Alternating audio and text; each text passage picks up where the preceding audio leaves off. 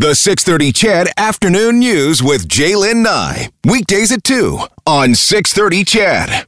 Well, you've been hearing throughout the day that Canada's hockey dad, as he's been called, Walter Gretzky, has died at the age of 82. The great one announced his father's passing on Twitter late last night, writing that his dad had battled Parkinson's disease and other health issues.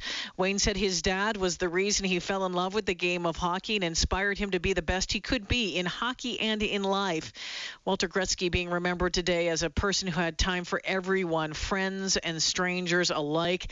Had a text that came in just a short time ago from Linda, and it says, Jay, a few years ago, my grandson Jaden and I were having breakfast at Denny's. Walter Gretzky was sitting across having breakfast. We introduced ourselves and had a wonderful visit. He will be missed just as a wonderful man. Our very own Brian Hall has many memories of Walter Gretzky, and Halsey joins us this afternoon. Hey, Brian. Hello, Jaylen. Nice to chat with you and with your audience, of course, but you and I haven't talked for a while.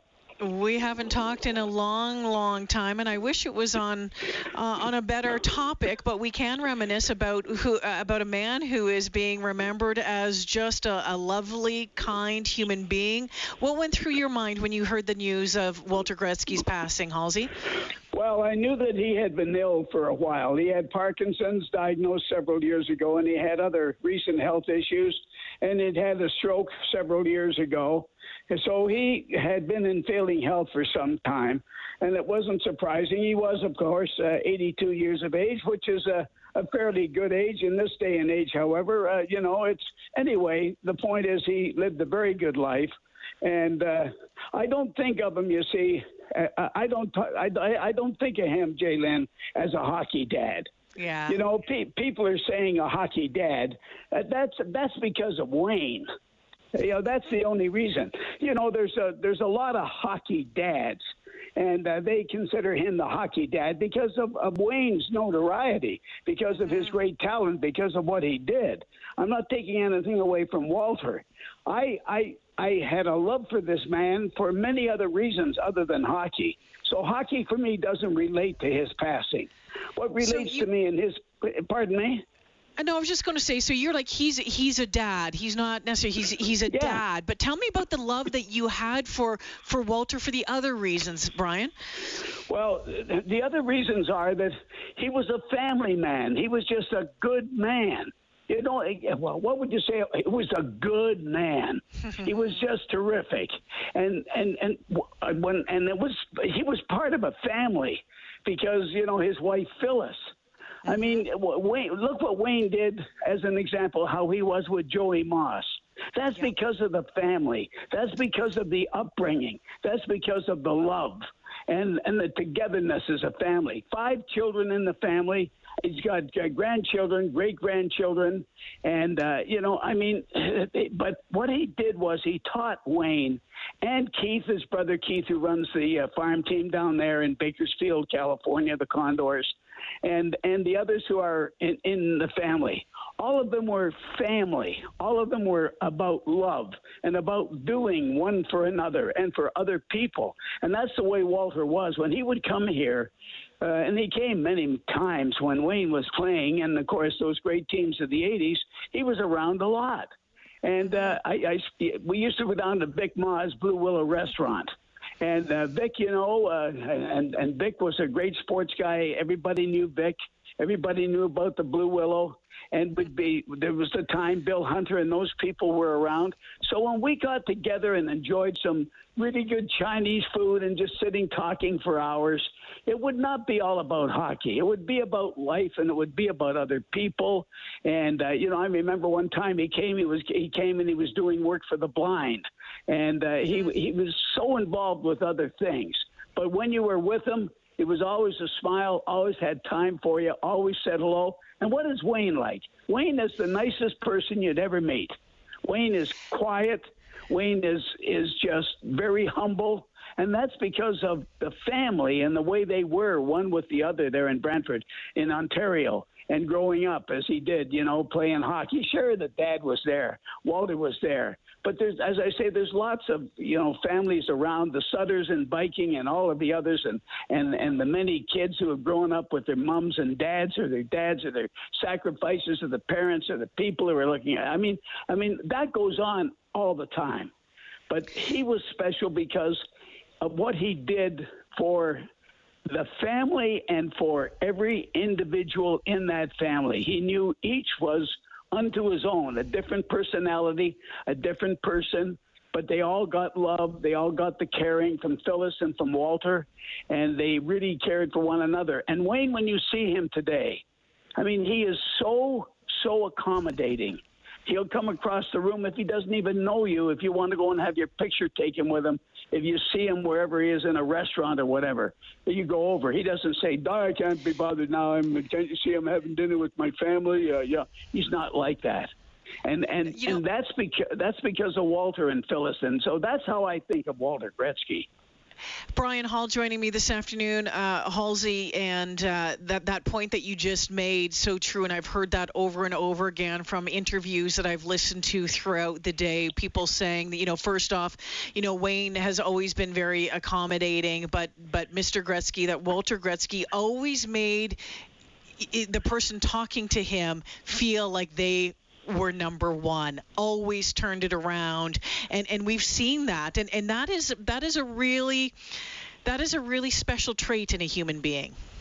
Well, I mean, when you're talking about family, I mean, look at all the demands on families today, and families live so much differently today because of our society and the way it's going, and the way we choose to live, and we know all of the trials and the tribulations of family and family living today.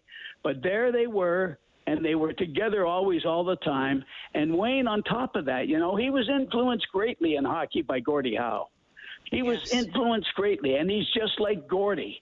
And I'll tell you somebody else who's exactly the same as Wayne and like Gordie and that. Bobby Hull was the same way. Bobby Hull was Gordie Howe was his idol. And I used to talk to Bobby about that.